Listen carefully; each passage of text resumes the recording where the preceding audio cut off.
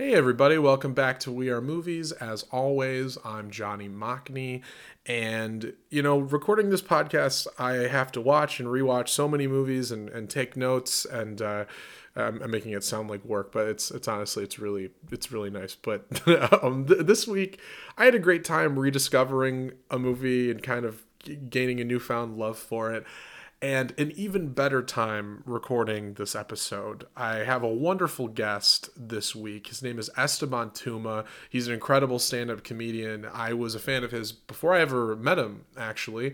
Esteban's been on Comedy Central. He's opened for a lot of really great stand-up comedians like Michelle Wolf and Mark Normand, just to name a couple. And if you are in Michigan and you're free, you can get a chance to see him live next month. He'll be at the Independent Comedy Club in Hamtramck the weekend of the 22nd. So definitely get tickets to that if you can. I have a link in the description of this episode for that show. The Independent Comedy Club, also just a really great club run by wonderful people. So you definitely should support it, and obviously support Esteban, and I think you'll really enjoy the show. And if you're not convinced of that, here's an hour of the two of us talking coming up pretty soon.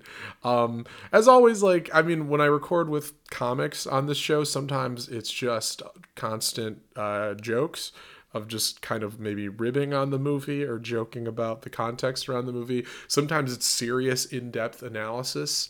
And Esteban's one of those guys who's very funny and very quick-witted, and I think you'll hear that. But at the same time, once he gets into it, he's dead serious, and I love that. Like when we were talking about movies, it's all about the movie. Really, it doesn't really matter what we do outside of this podcast. But I had a really great time doing it. And oh yeah, I probably should talk about the movie. We talked about the Coen brothers film Barton Fink, starring John Turturro, John Goodman, as I said, written and directed by the Coen brothers, shot by the great Roger Deakins as well. This is a movie that isn't often floated as one of their greatest, I think, or at least not in like the mainstream, kind of pop culture idea of the Coen brothers. A lot of, filmy people really love it. And I had a great time rediscovering this movie. And this was the movie that Esteban wanted to talk about from the beginning. So I knew it was important to him, and I was really excited to talk about it with him. And I think the podcast came out really well. So without any further ado, please enjoy this funny and highly educational conversation on Barton Fink.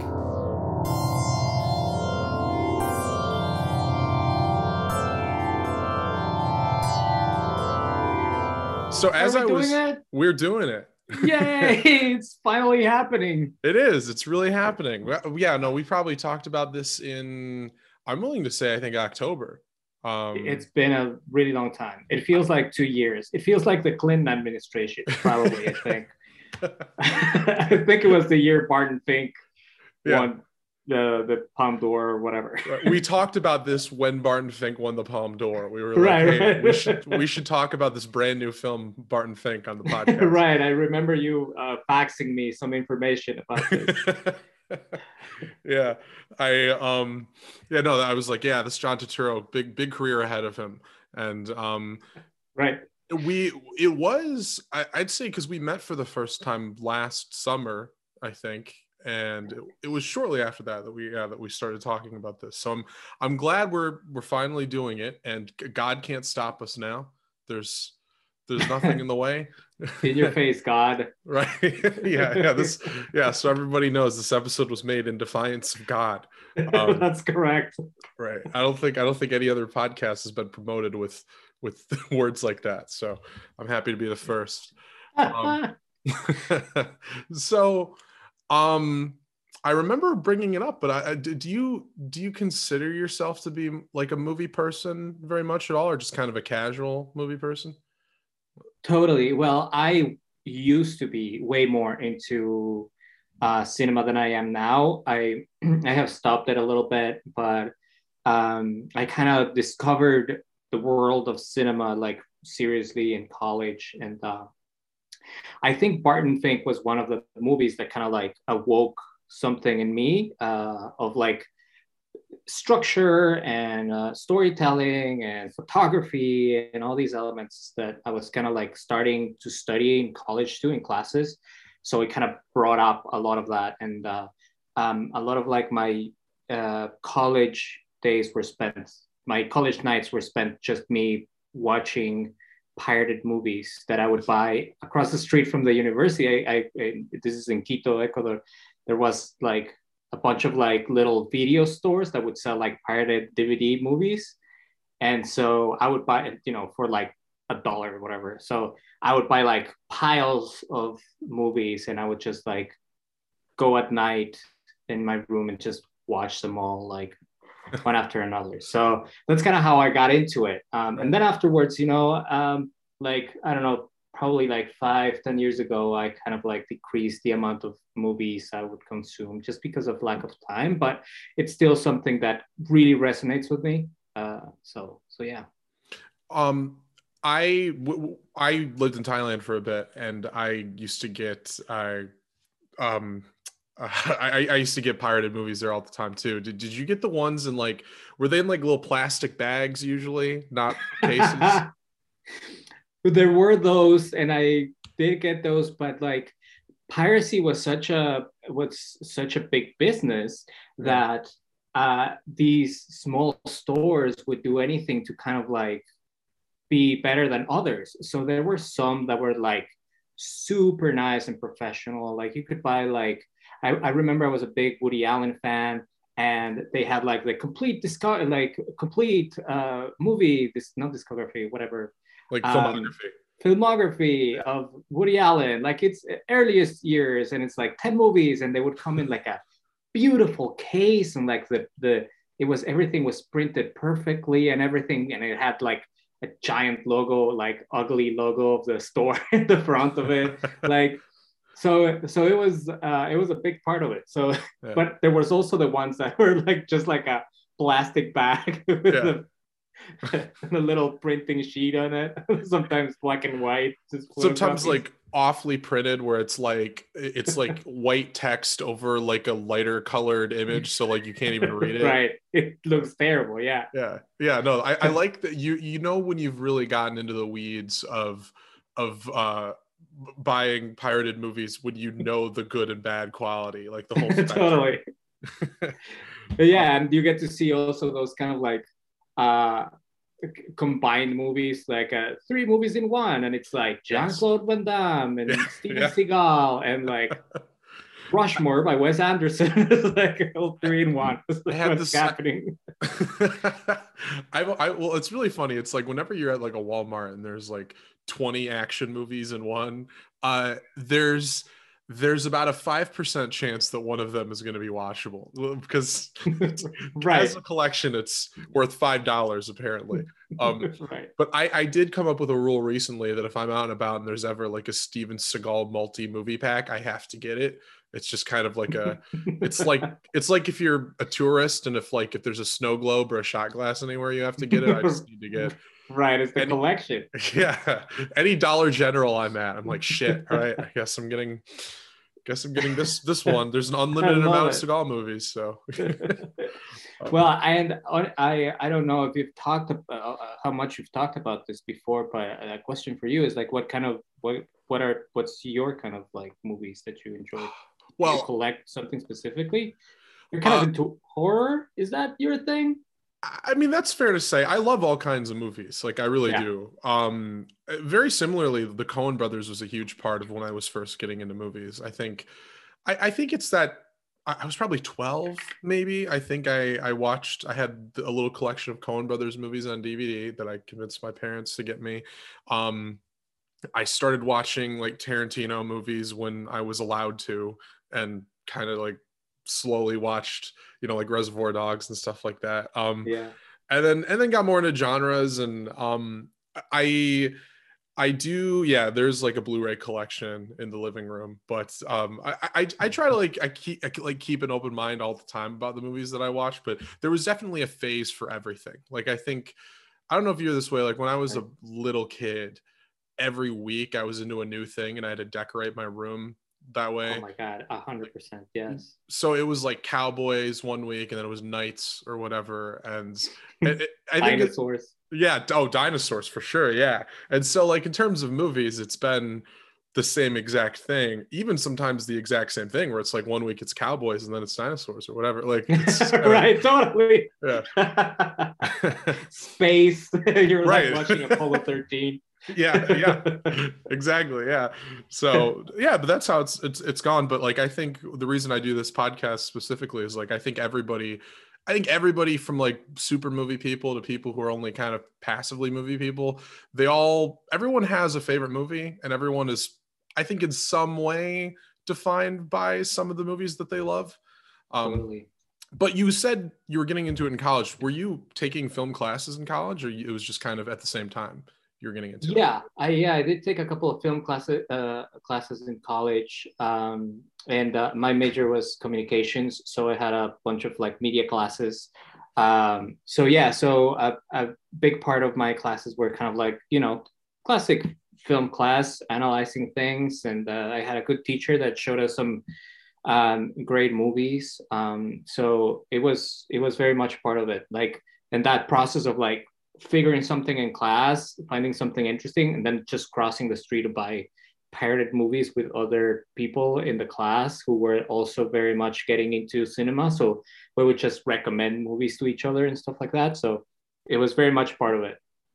Okay, cool. I think it's fascinating that Barton Fink was an early movie that got you into a lot of the conventions of film and like how things are shot and things like that. Where I think for me and for a lot of people that I tend to meet, Barton Fink is that one that you watch early on and you're like, this isn't as fun as the other ones, as like Right. the other Coen Brothers movies. And then you get older and you start to actually like understand it a bit more and see more of what Totally. it's going for. And I'll say like boldly, and I know you told me this is like your favorite, and then Fargo is maybe your second favorite. Is that right?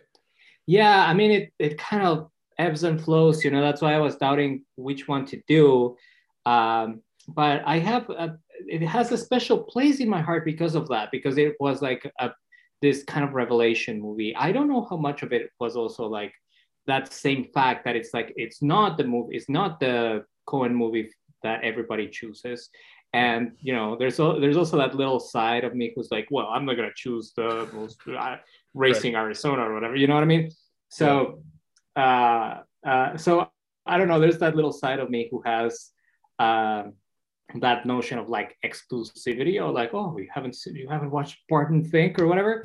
But I think the coolest thing about it is that to me was to figure out how I love these some Cohen. The thing I like about the Coen brothers the most is that they toast the line so much between like uh, blockbuster cinema and auteur kind of like very weird conceptual stuff. Yeah. And I like how much this movie jumps from one place to the other in a very specific way, and like the structure, the three-act structure of the movie has like these switches that are just like so impactful and so weird that are fascinating to me. And not only that, but the movie also talks about writing a movie. So it does so in a very deliberate way, which is also something that the Coens do so well, which is like talking about the art they're making in a lot of their movies.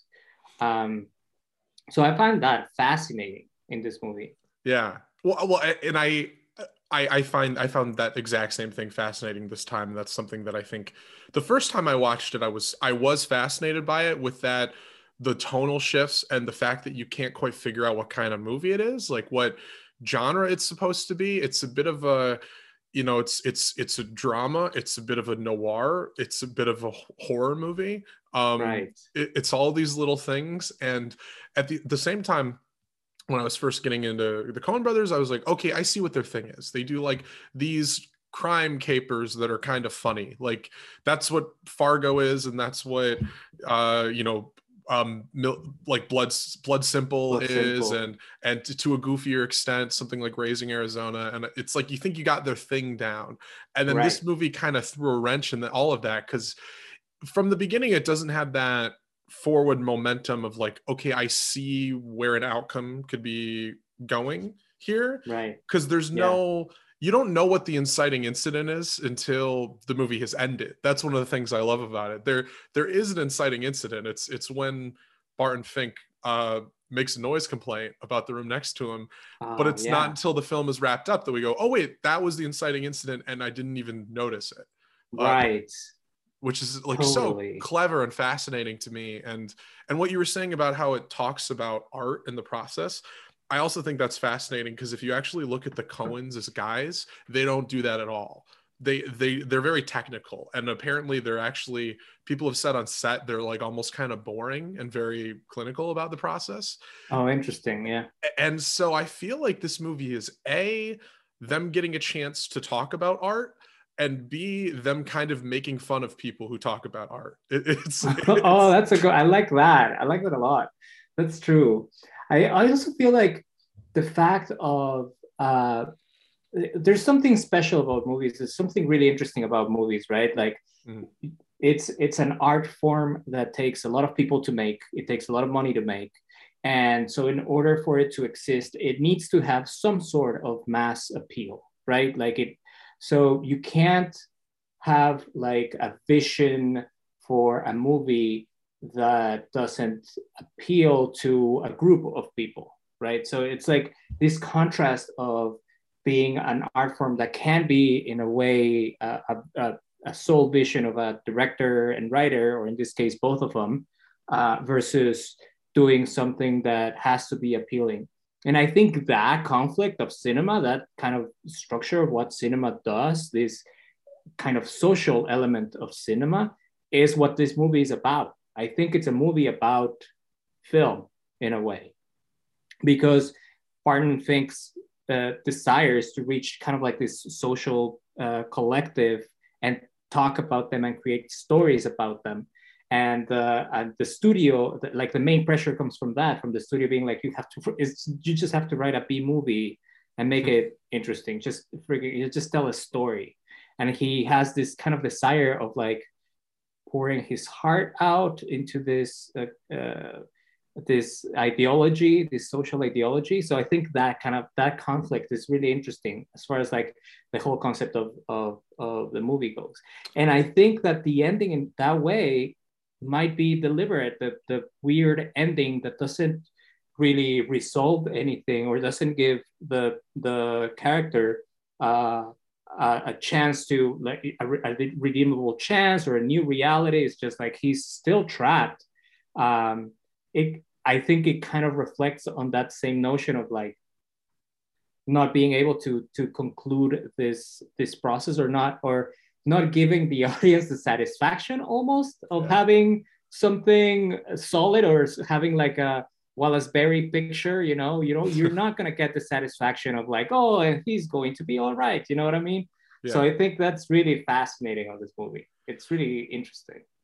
And I think it's a little ambiguous as to whether or not they're trying to say that he is going to be all right or not. I think there are ways to look at it as though he's had, maybe in the long run, like a positive sort of rehabilitation out of what's happened, or if he's just kind of signed his death warrant or signed his soul over, so to speak, Right.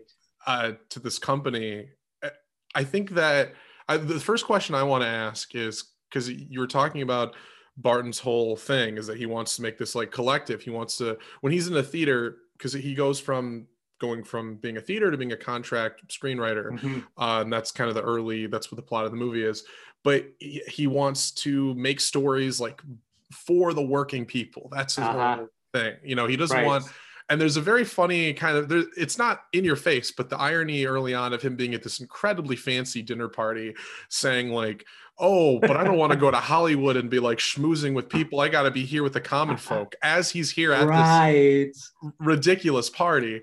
Um, and so that's like something he's dealing with, where he like wants to represent these working people, and then the whole conflict is the fact that he just like doesn't really give a shit about what they have to say. Like Yes, the whole absolutely. the whole thing of the running gag of him talking to John Goodman, who's like this classic like working class man, and every time he's like, well, I can tell you some I could stories, tell just like, stories. I'm sure you could, and he interrupts him and then doesn't Right. doesn't let him tell him.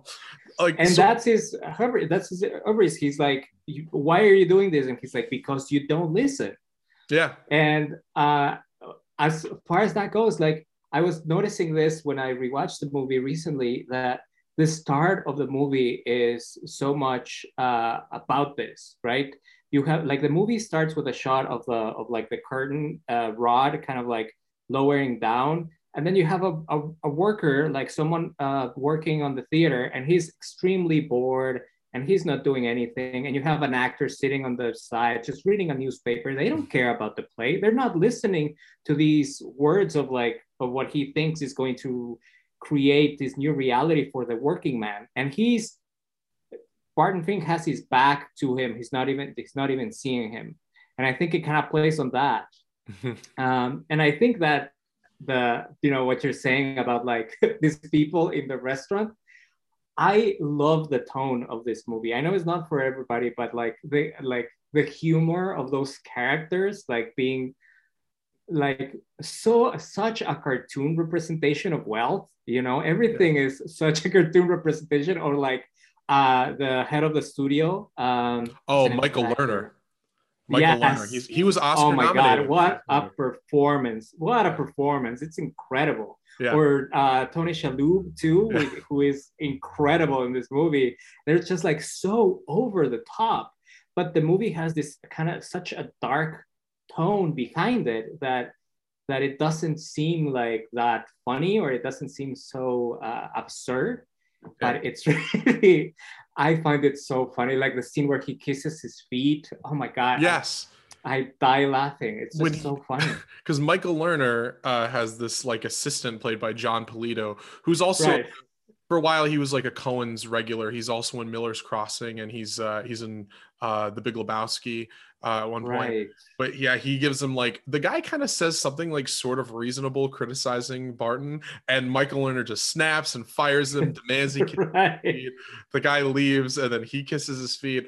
And the I've always said like good acting or good storytelling in general is not the same as realism. It can be realism, but some people only equate realism to what's good. They're like, a good performance is only something that's naturalistic, that I can say, oh, that looks like something that happened in real life. None of these characters are verbatim or like really even close to real people you meet in real life, but they're so captivating, and definitely they're still driving home like a type of person, like something. It's an exaggeration of a type of person, but Yes, it clearly comes from some kind of truth. These are guys, the Coens are guys that have been on the other side of the table talking to studio heads, early in their career and stuff like that, and they're definitely right. drawing from something.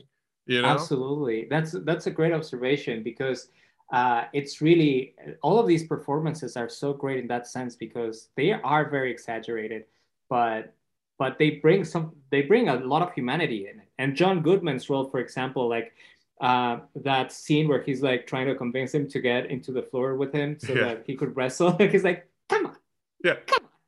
And he looks so silly. And like in general, I imagine them pitching this movie and being like, okay, he goes from this like nice big man who is like trying to convince him to wrestle with his funny face, to like being basically a representation of the devil Yeah. engulfed in flames.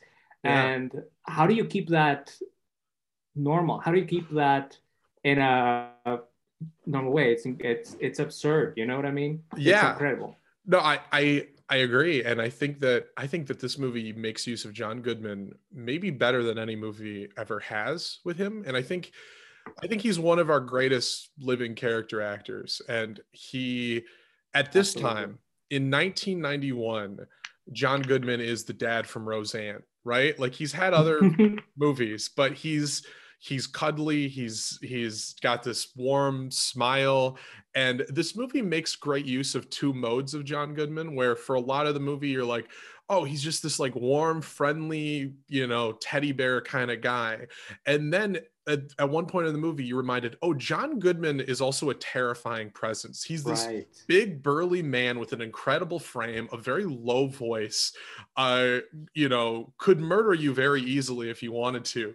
And it also takes advantage of that. And by the end of it, you're like terrified of John Goodman, that he's Absolutely. with very little movement and with few like big lines. There's just moments Yeah. with him you're like, and his performance is incredible.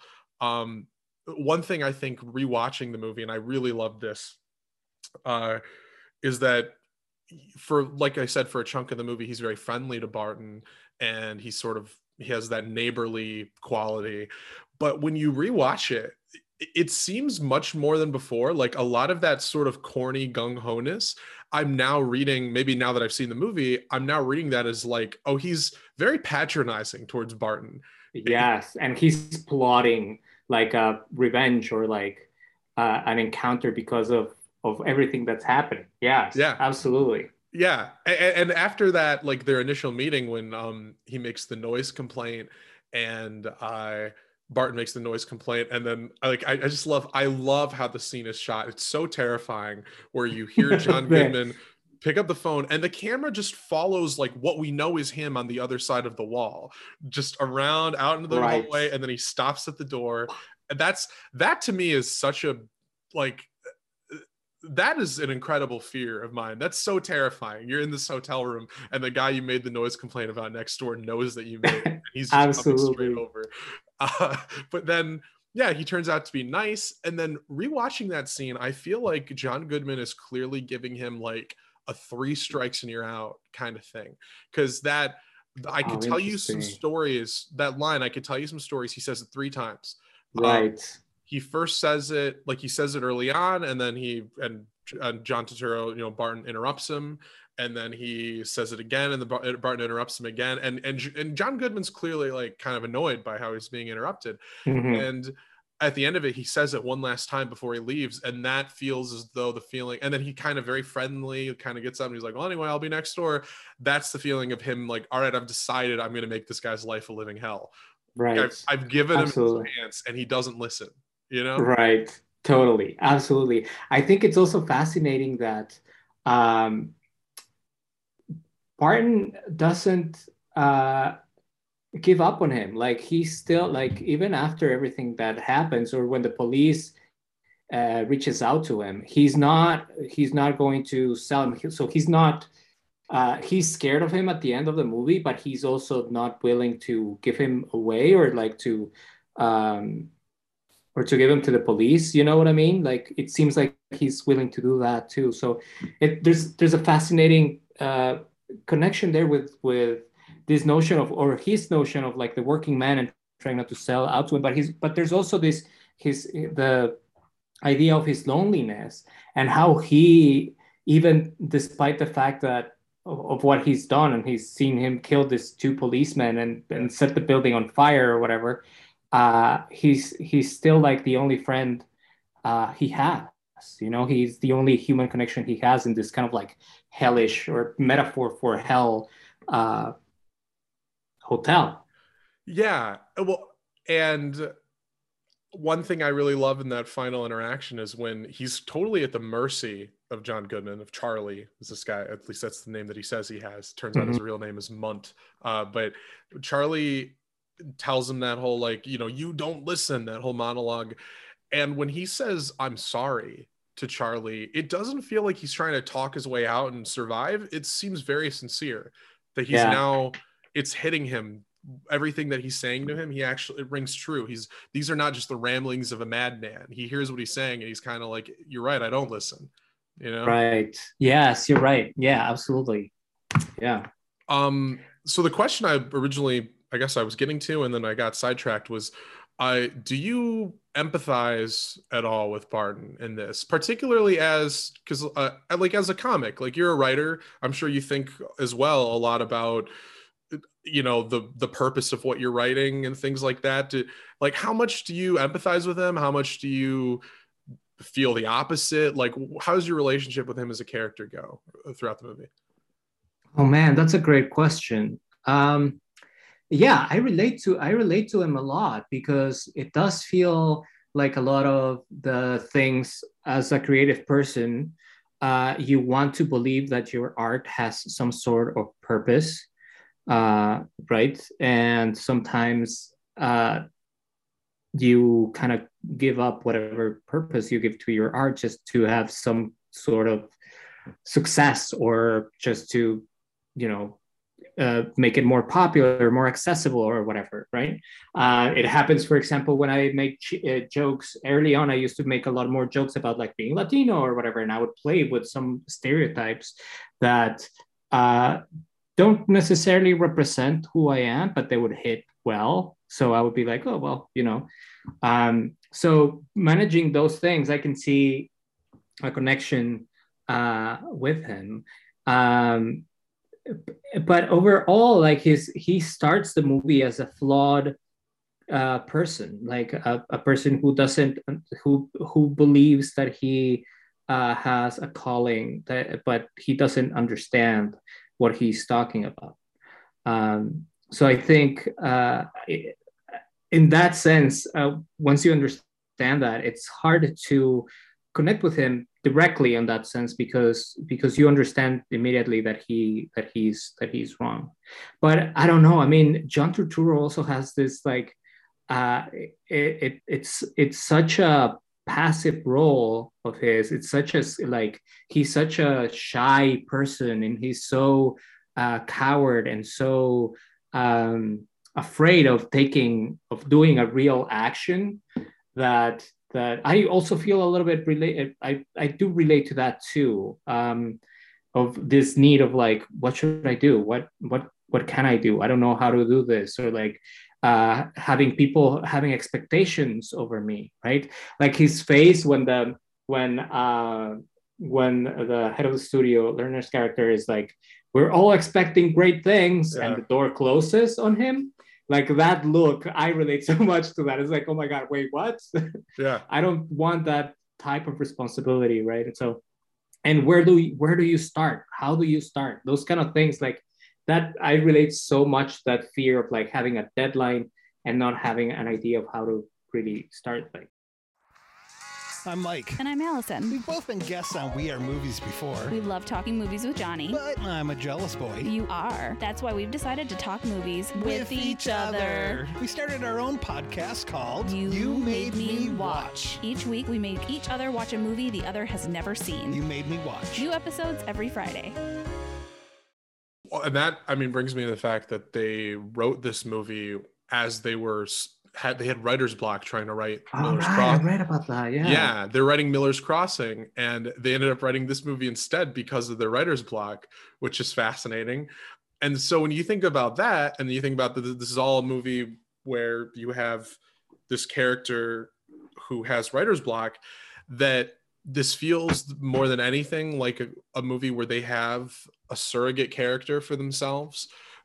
Where a lot of the times, like, Coen's protagonists are kind of like, you're sort of supposed to laugh at them, like they're misanthropic, and you think about like in Fargo, you're supposed to laugh at Jerry Lundegaard because he's kind of an idiot and he gets himself into this worse situation, and Right. And stuff like that happens quite often in their movies. Yeah, there's always some kind of like vulnerability to them, right? Like, yes.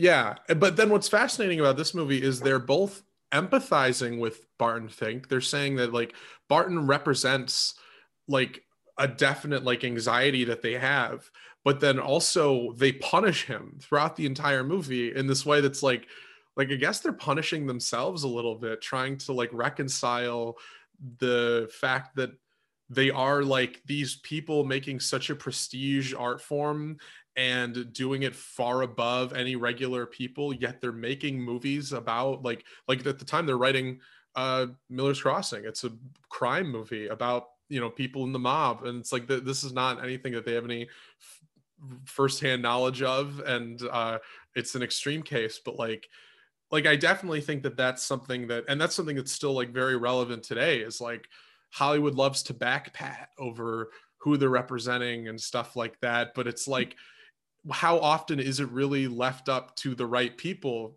to represent what they're trying to do. Like Yeah. they love to go like, we made a movie for the working class, and they pat themselves on the back, and it's like, well, who loves it? All of you guys love the product that you just made. Like, did you ask the working class if they liked it?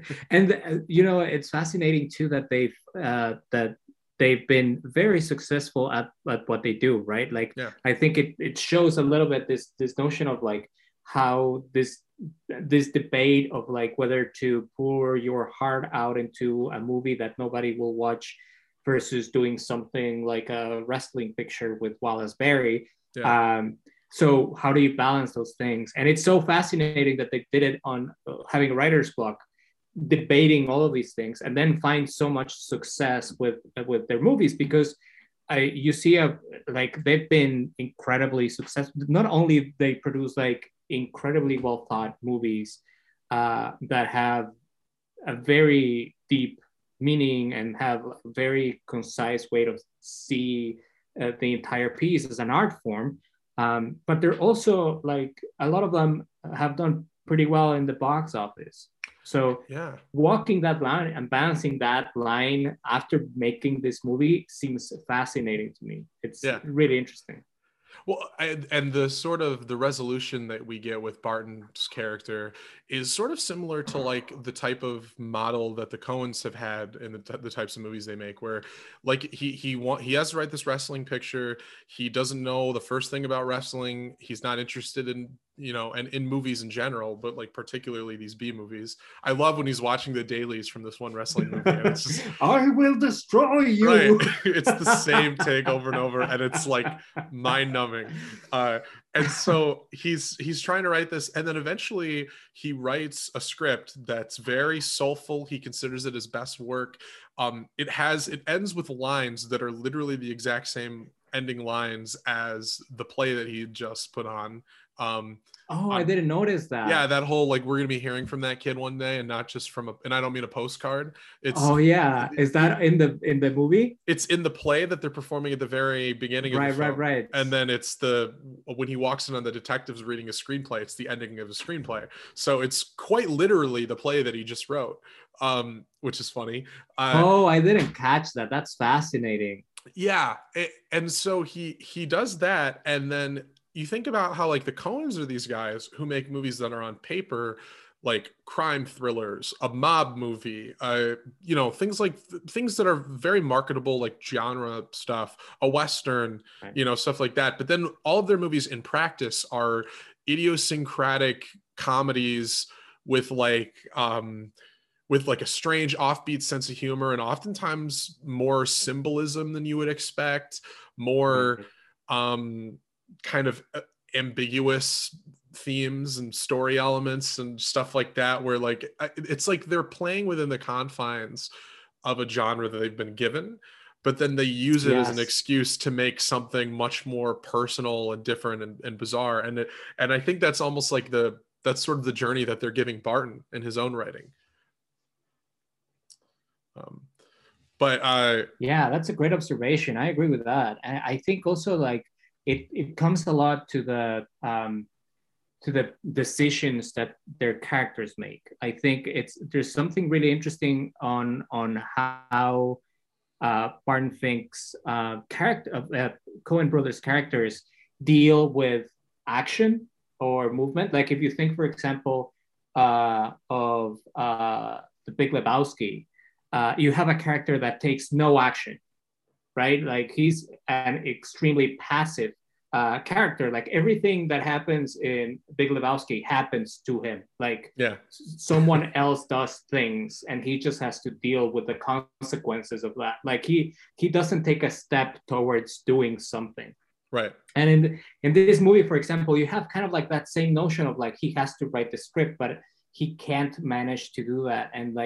And you will always see these elements of like how these characters play with that. And so I think because their characters are so flawed or so difficult they have so many problems trying to figure out that action, which is like number one step on like what they teach you in a screenwriting class, right? It's like, oh, your character has to do something too, and it's like playing with that element seems fascinating to me when they put these characters into the middle of these, into a Western or into like this crime movie, right? Yeah. And so much of it depends on like the actions some characters do not take in their movies, which I think is fascinating about their movies, especially. Well, not especially, but I've noticed that more in like movies that have some more comical undertones, like this one, like Big Lebowski. I find that fascinating too. I think that's really interesting. They excel specifically. They've in almost all of their movies. There's this type of character where they do a really good job doing a 1 or 2 scene character who oftentimes shows up behind a desk. It's so incredibly common in their movies, Yeah. like more than you'd expect. Even like, obviously in this movie you have Michael Lerner who's behind a desk, and he's maybe the most incredible supporting character in the film.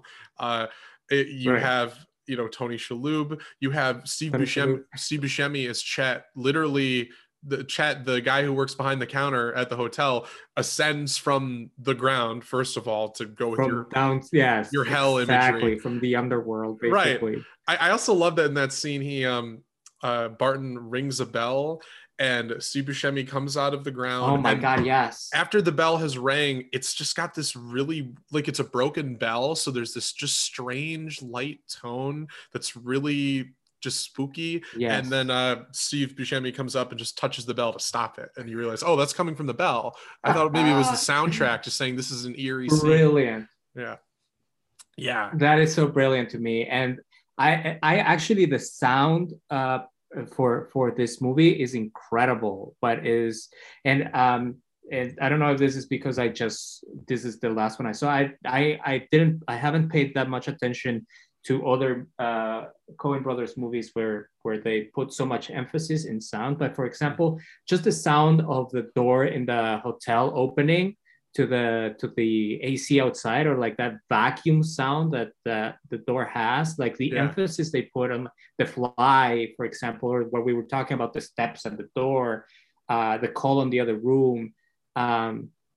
There's such an importance to the ring. And what I find it fascinating about that scene with the bell that Steve Buscemi stops it is I was watching the movie and I watched that part, and then I replayed that scene, just like I went back like 10 seconds and I couldn't hear the bell anymore.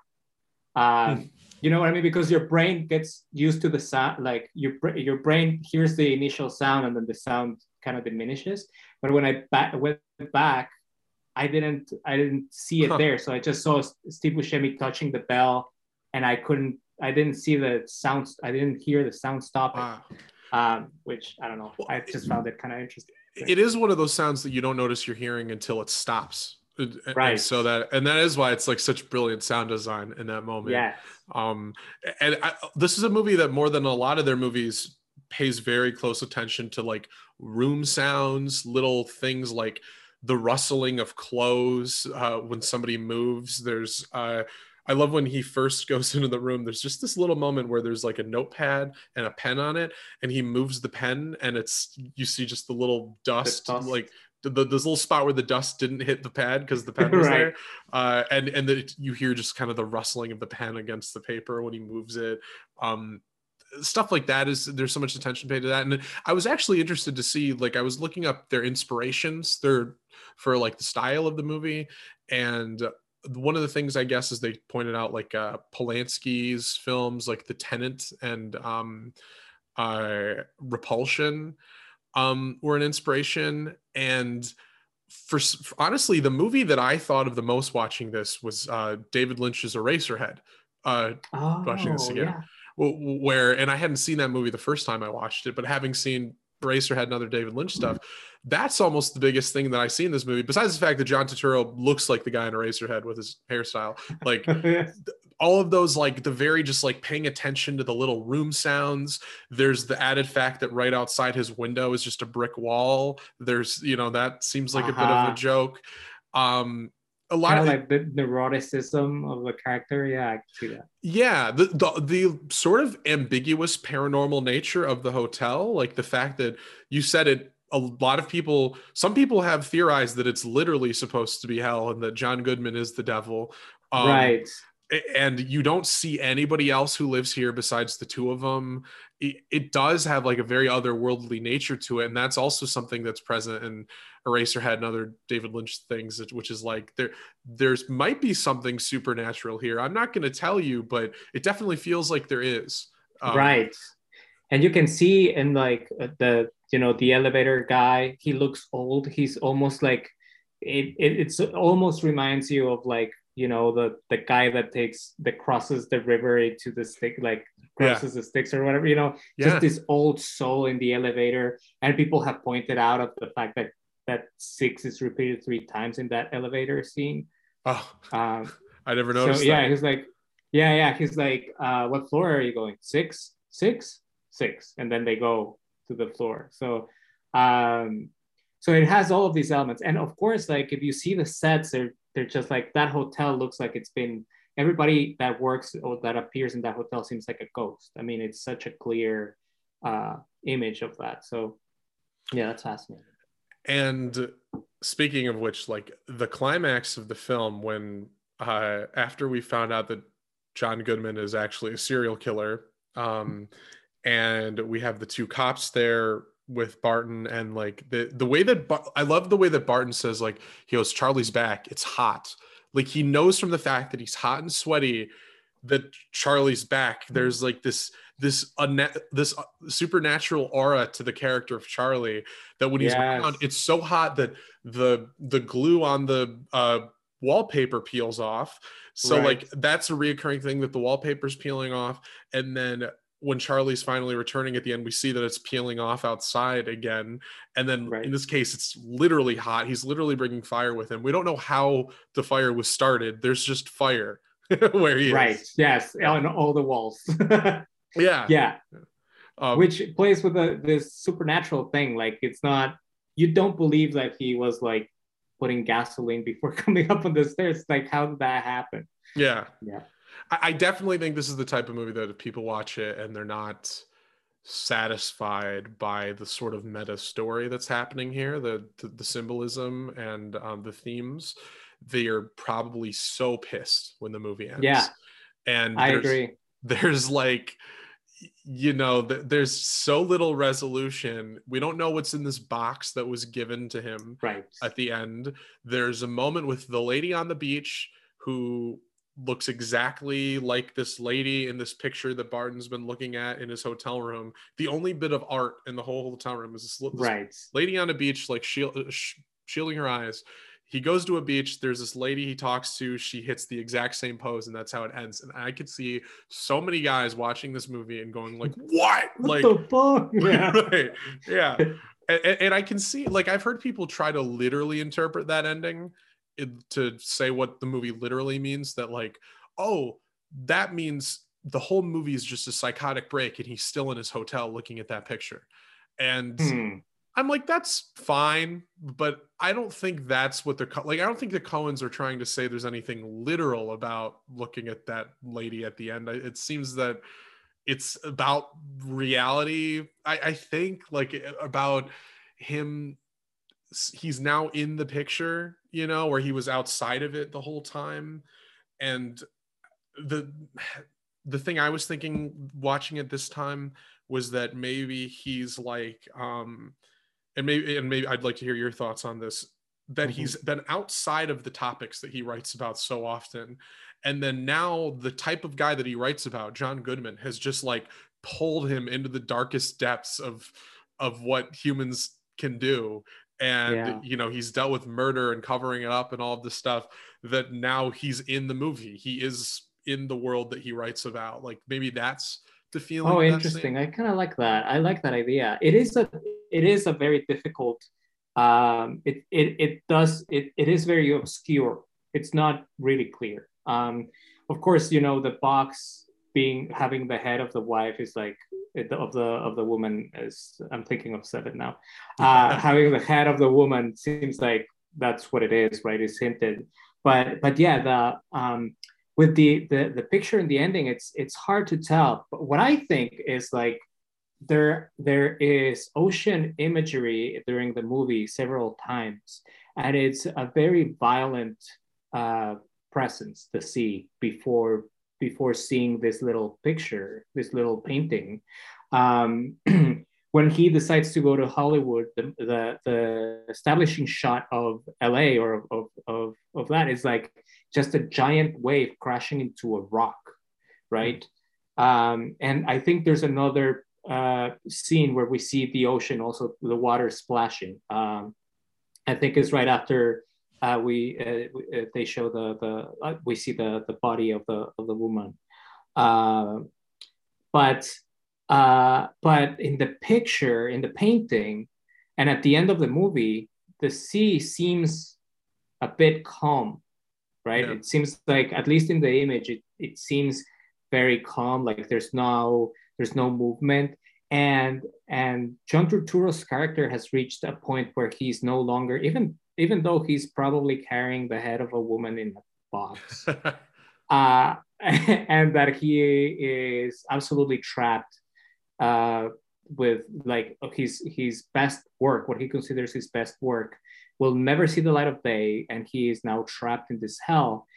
There's a calmness to him at that, like he kind of has given up on something. And then there's like the image of the sea just kind of like relaxed there. And then I love that there's a diving bird right at the end. I don't know if that was like added to it or just like that happened while they were filming it, but it just gives a little bit of like a conflict to that peacefulness, you know? It's that final like moment of impact that we cut to black on, which makes like a great way to end that shot. But yeah, I always thought that too, that John Turturro's performance in that final scene, where for so much of the movie he's like kind of neurotic, or he's on edge, or he's very meek. Then there's the scenes where he's a little insane and so up his own ass. And in that scene, there is some sort of inner peace. And whether it's him giving up or him maybe just having had some sort of epiphany and understanding, like something has happened where this is a man who has completed some kind of arc, and we don't entirely know what that arc is. Like, there's an internal logic to the movie. Yes, it could have been that he gave up completely on his role as the working class hero, or it could be that he's completely defeated, or it could be that he is satisfied with having written this movie, even though it's not going to be produced. I don't know. It is one of the things that he has to save from the burning building is this the script that he wrote. It's just that in the box with that probably has a head in it. Right. Oh, he has the script at the end, right? Yes. On the beach. Yes. Yeah. And I love that. Yeah, I love that he seems to have like kind of reached this piece, and it's up to us to kind of figure out whether it's a good or bad piece, because he is sort of trapped. As Michael Lerner tells him, he's going to write movies for Capitol Pictures. None of them are going to be produced. So they're just going to own everything he's written, and nobody's going to see it, which is the worst thing a worst situation an artist could ever be. Right.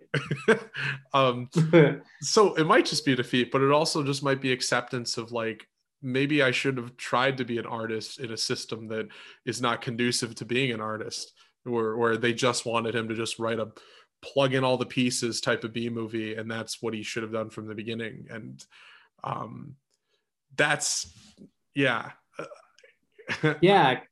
if he gives up on this grandiose view of his work, I feel like maybe there's this point where it's like, well, if I gave up on that, then it doesn't matter.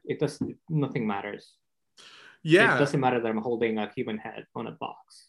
You know? Right. But I think obviously, of course, like the ambiguity was purposeful. Like they wanted the movie to end in this very big question mark.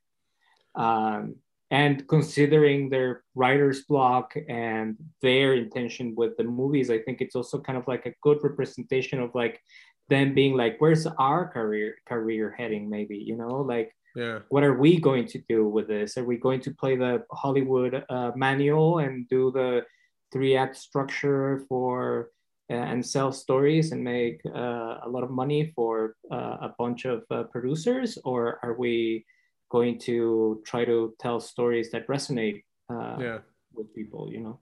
Well, and let me offer an optimistic reading of the movie's ending, which is that if we're going to look at it the way I was saying, where he at the end of the movie is in the picture now, where he's now lived the life, to an extent he's lived the life that he tries to write about, that now, like, at the bottom of like just like every possible terrible thing that could happen to him has happened to him, including the fact that his parents and uncle were most likely murdered by John Goodman. It's sort of right. It's sort of like a passive line that he like, that, oh yeah, I paid a visit to your parents, like, nice folks, and then Right. put him on the phone. It's like, oh yeah, your parents probably got brutally murdered.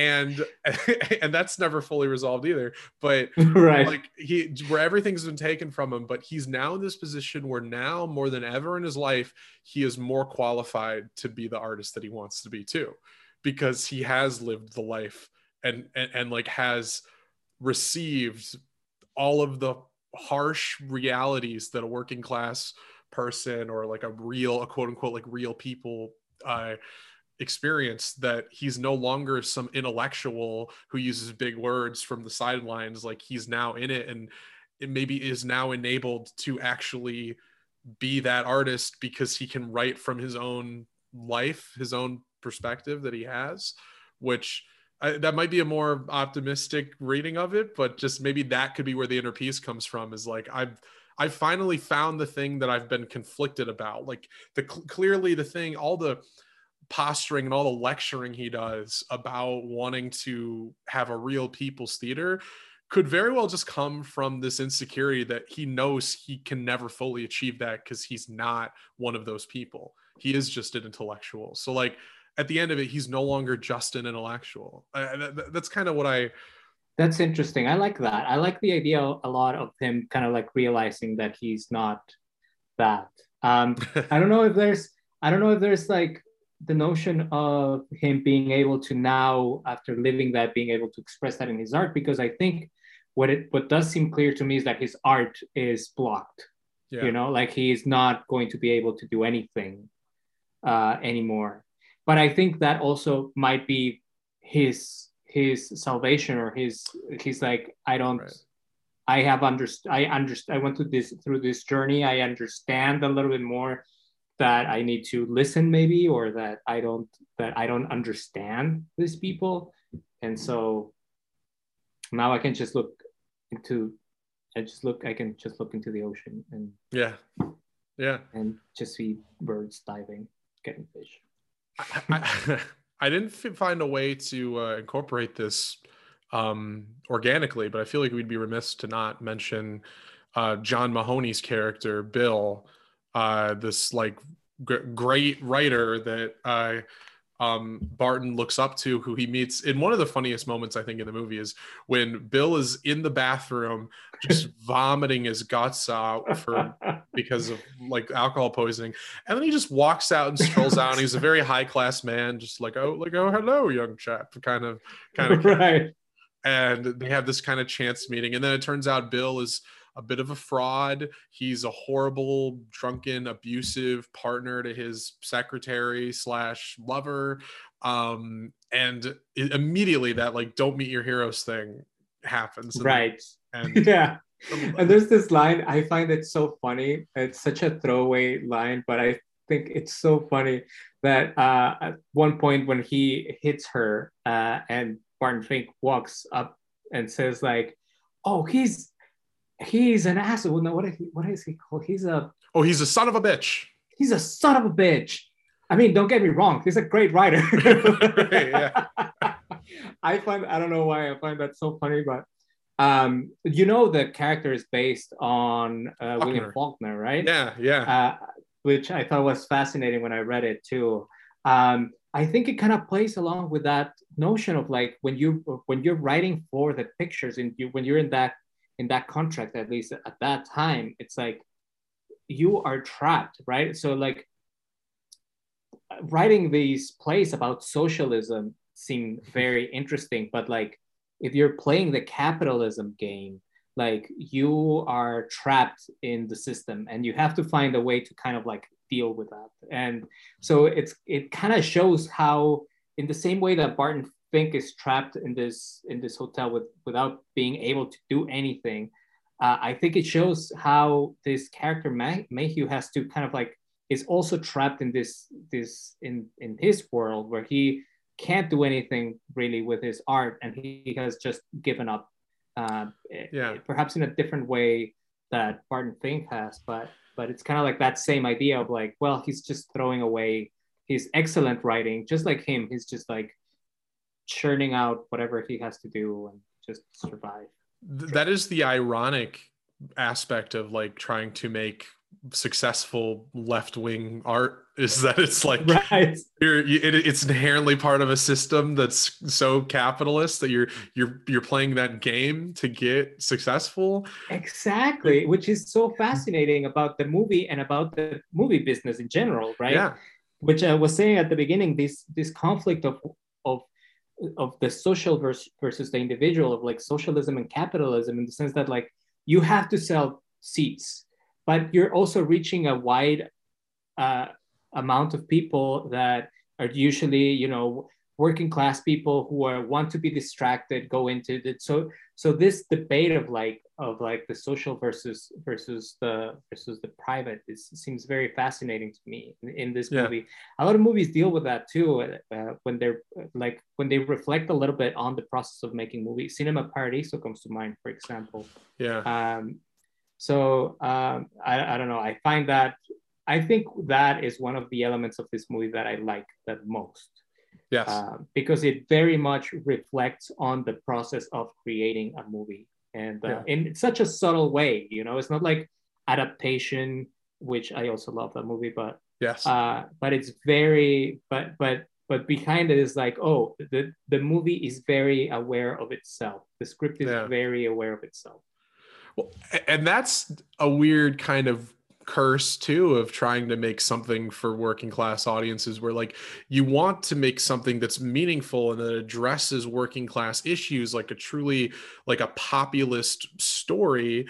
But if you look at populist filmmaking, like it's the company in this movie and what they're trying to do. The regular people, like they just want to go see a wrestling movie. Right. Like in real life, it's like you could make like the most a movie with the most crystal clear populist politics, and at the end of the day, most working class people want to go see Transformers or something because they just want escapism from their hard life. And so exactly, there's tension in that too. But then it's like, well, if I do make something with meaningful politics, what is it for? Just to be consumed by other rich people that are going to go, great job, like, right? You know, it's like something that I don't think the movie fully answers the question to. No, you're right, it doesn't.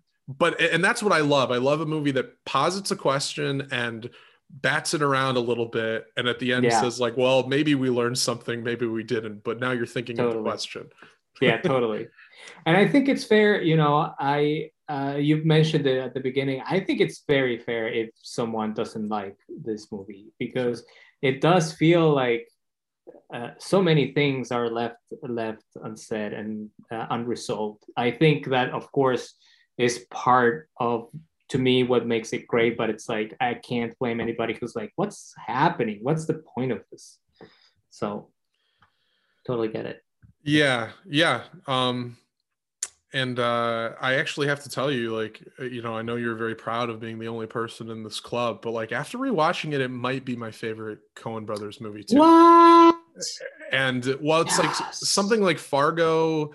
Like Fargo does appeal to me in a lot of ways. I would have said before that was my favorite one too. It might be, but like, and it does appeal to me in a lot of ways where it's kind of about the sort of the evil lurking below, like small town, nice Americana. But then I love Barton Fink so much because I think it's a movie that's like, it's definitely skewering the type of people, like Hollywood and the people that it comes from, Hollywood or New York or the coasts, like the idea of being an intellectual making art for people. And I think that's such a fascinating idea. It seems to also be sort of the most political thing that the Coens have done for that reason, where it's both political and not. Like, it's not, the movie itself isn't about class issues, but it's about the idea of class issues. Right. Is a movie about people thinking about class issues. Yeah. In a way, you know. Yeah, that's fascinating. I told you Barton Fink is my favorite. It depends on the day. I mean, I'm also with you on like debating it with Fargo, and that's why I was like between both of them. I know Fargo is much more of a more popular movie, and it's so great. I could talk hours about Fargo too, but yeah, I love this movie so much. I think it's so interesting. The performances, the ambiguity of it, the backstories of it, of like this Faulkner presence, the fact that they wrote it as when they were in what do you call it? Writer's block. Wow, yeah. My brain was blocked for a second. That's funny. Yeah. Yeah, what do you call that when you can't? So I don't know. I think it's great. I love it. If any of your listeners hasn't watched it, they should. Yeah, and I'll definitely tell them in the intro, like, to make sure that they should try to go see it first, because I think it's really nice without the surprises spoiled. Has anybody done another Coen movie here in this podcast? I think this is the first one. Oh, nice. Actually, right. Yeah. I think this might be the first one. One thing is, we talked so much about like John Goodman and Michael Lerner and all these guys and how good they are in the movie. I don't know if I talked that much about John Turturro, but I also think it's maybe my favorite performance I've ever seen from him. Like the way that he touches all these different modes, and it climaxes with that incredible moment at the USO dance where he has this God complex and he's giving this insane speech where, like, I create, and he's trying to say that his job is more important than the Marines and all of this stuff. Like, right. It's such an incredible moment. Right. And so far away from what his quote unquote ideals are, like this superiority complex. And he's dancing like crazy. Oh my God. He's great. He's great in this movie, which is saying a lot because he has some great performances, of course. Yes. Yeah. Oh yeah. No, he's one of those actors too. That's just like almost everything in his filmography is he's incredible. I wrote down, so I collected a couple Letterboxd reviews. I don't know if you've ever been on Letterboxd. It's like a social media for reviewing movies. So speaking of people who might not like it, there's a 5-star review here. A guy just wrote, "Fuck your symbolisms," and that's it. Oh, come on. You have to tell me what that means. If you want to say fuck your symbolisms, then elaborate a little bit, Yeah. Yeah, real great writers. This one's actually kind of fun. Barton Fink, Barton stinks. All right. Okay, I'm looking. A lot of them are saying Barton stink, like they all think they're the first person who thought of it. Right. Okay, this is a great one. I think not. All right. I think not. Oh my God. That's funny. That reminds me of have you read about that? I think it was a Roger Ebert review, that it was like the shortest review ever for a movie called Isn't This Wonderful? Isn't it romantic? Isn't it romantic? I don't think it was Ebert. I think it was like Leonard Maltin or something. Oh yeah, you might be right. And the review was just no. No. Yeah. Beautiful. Yeah, it's so good. Keeping it short. I specifically read the silly ones because all of the ones where people really get into it, I was like, well, that's no fun to laugh at. Right. And also, they're probably say the same things we said, but in a negative way. Because right. If you say like, oh, there's no resolution in the film, it's like, oh yeah, it's hell, whatever. Yeah. It's like, yeah. Somebody could just take the transcript of this podcast, change the tone of voice, and it'll just be us shitting on the movie. Yeah, there's no resolution. All the things we just said. Yeah.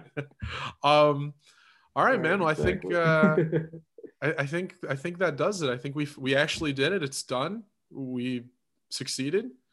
If you ever want to come back and do Fargo or anything like that, maybe a year from now we can finally set that up too. Listen, let's set a date right now so that by 2025, before Russia invades us, we can find some time to do it. Or maybe we should learn Russian in advance, so Oh my God. when we do record the episode, we're prepared. Let's do that. We'll record about a Russian movie. Oh my God. I don't know why we're talking about this. we're just dating ourselves. Yeah.